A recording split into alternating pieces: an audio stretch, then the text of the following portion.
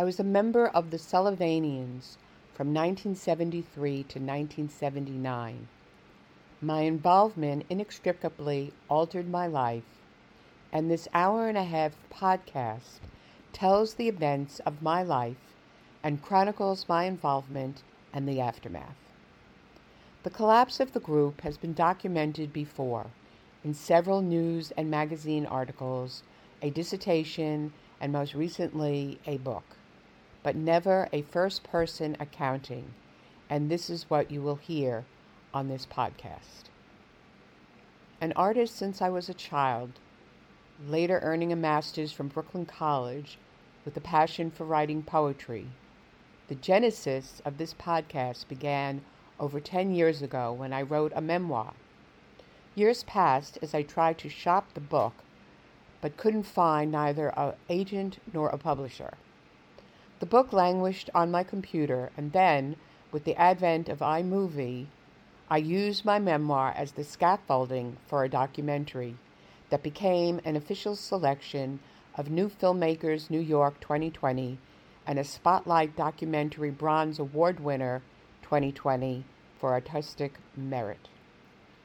When this creative journey began, the Sullivanians were largely forgotten, except perhaps by the several hundred former members, 500 at its zenith, many of whom, like myself, survived the control wrought by the Institute and therapists that 40 years later still resonate and begs to be heard. The full documentary can be seen on my YouTube channel, Shell Fine One. Thank you. Ever since my arrival in the group, whenever Amagansett was spoken about, it was in harsh conspiratorial tones. And now it was Memorial Day weekend. Classes had ended, and I was heading out to Amagansett to spend my summer, none the wiser. I parlayed my apartment cleaning jobs into cleaning the summer houses, hoping to make enough money to meet all of my expenses. Lainey, with whom I had been dating since first meeting on Thanksgiving Day, and who I considered one of my best friends, was my date for the train ride and a sleepover later that night. We were meeting under the clock at Penn Station at 5 o'clock. Unfortunately, there were approximately 500 other people who had the same idea. Suddenly a hand shot up, waving wildly above the crowd, and with only moments to spare, Lainey helped me scoop up my duffel and painting gear and pushed aggressively through the crowd. The Sullivanians were out in force and had infiltrated the Long Island Railroad like a swarm of ants at a picnic, sending rush-hour commuters fleeing to other cars. The overhead bins were filled to the gunwales with the usual and unusual: suitcases and duffels, basketballs, golf clubs, typewriters, tennis rackets, and scuba gear, musical instruments and amplifiers, and shopping bags of food.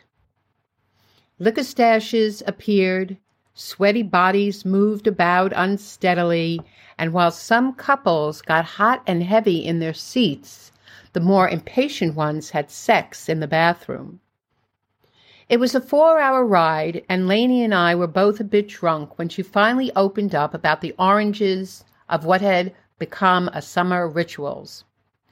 In the late 1950s, Seth Lewin and June Geddes and other leaders of the Institute began vacationing in Amagansett, usually a very peaceful hamlet on the eastern shore of Long Island.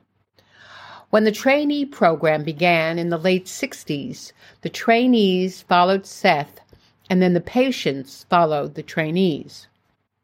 The therapist summer homes were hidden away on Barnes Hole Landing, back from the road under the trees, and weekend sessions were available, albeit in a bathing suit if needed. The renting of summer homes became ritualized. In early April, several group apartments, usually 3 or 4, joined together to allay expenses. And from that larger group, the straightest looking were picked, people with real jobs like teachers and social workers, to travel to Amagansett in search of summer rentals. They had to give the impression they were renting for other professional men or women, and they had to have checkable references.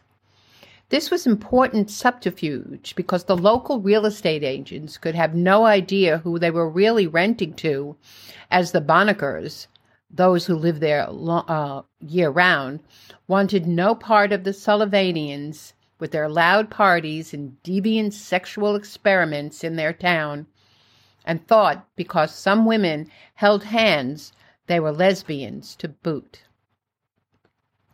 Weekends were crammed with committee meetings of all kinds: cooking, car, shopping, party planning, and maintenance. But the most important committee was the date room committee. In smaller houses, the bedrooms were commandeered and a very complex schedule was devised. Those not slated for a date room on any given weekend night slept together dorm-style on mattresses in one large room.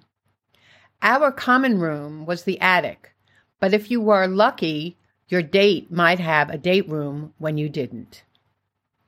In years past, the group rented modest houses in Amagansett, but this year, many more apartments had joined together and were renting actual mansions in East Hampton, equipped with a pool, tennis courts, sculpted gardens, and a billiards room. Amagansett was a time to indulge in your wildest fantasies, like a summer camp for grown-ups, with parties beginning after the beach and stretching into the night, all night. Live bands played. There were many talented musicians in the group, and everyone was drinking and dancing and having sex. Dancing was in huge circles, but no party was complete without dancing the bump to the song of 1974, Lady Marmalade. Voulez-vous coucher avec moi ce soir? By the time the conductor called out next stop Amagansett, Lainey had completed her condensed history, and soon we were standing on the platform, stretching and breathing in the salty sea air. As the dark, misty shapes of low-lying trees came into focus, the thick smell of honeysuckle exposed a wave of free-floating anxiety within me, and I was immediately transported to Parents' Day at Camp Indian Lake, the summer after my 9th birthday.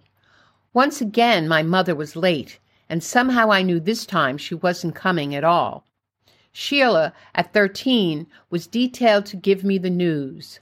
She found me on my cot already crying.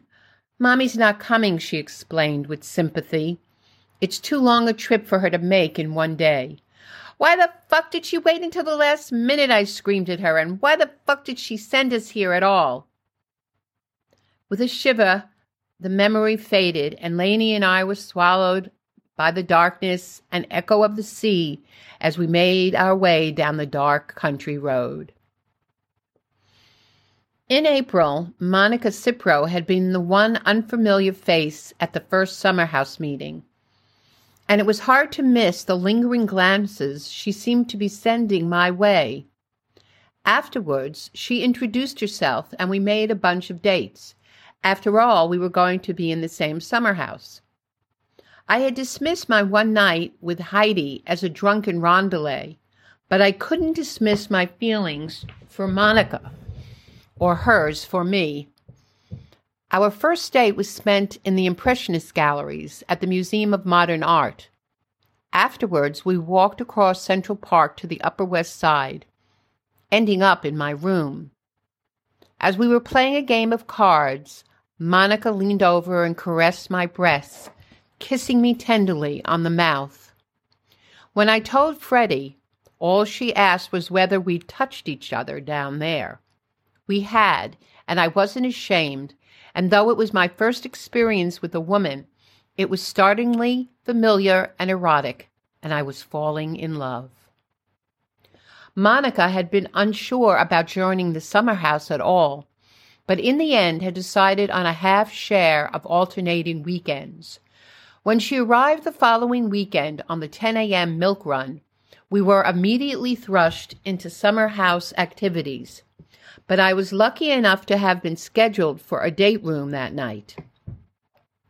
Hours later, we were finally alone in the small room at the top of the stairs with its balmy sea breeze and flowered wallpaper.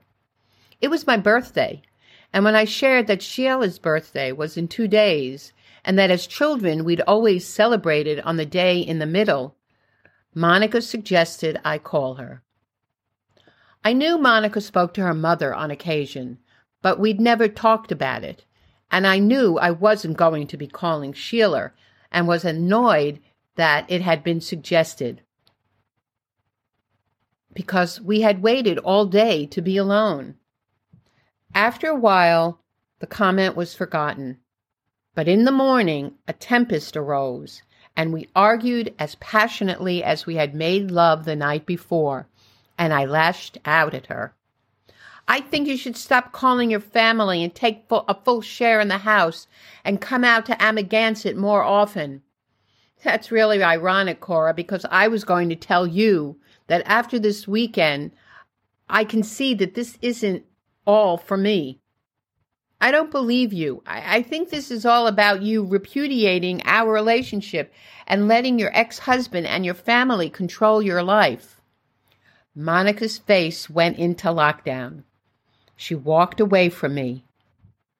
Before speaking, her skin paler than usual before her sunburnt cheeks. You have no right to talk to me like that. You're not my therapist, and you should consider that you've been brainwashed and you are more involved in the group than I care to be, or that you should be. You can accept that, can't you? I think you should speak to your therapist, Monica. I love you. Don't you want to be with me? Please stop saying I should talk to my therapist because it makes me angry. And if you must know, I did speak to her earlier this morning, and she said to do what feels right for me. I do love you, but I can't do this. Coming here was a mistake. Then she picked up her small knapsack and left the room. Monica wouldn't return my calls. The following week after our argument, she asked the summer house for her money back, and her therapist had agreed that she wouldn't be coming back to Amagansett after all.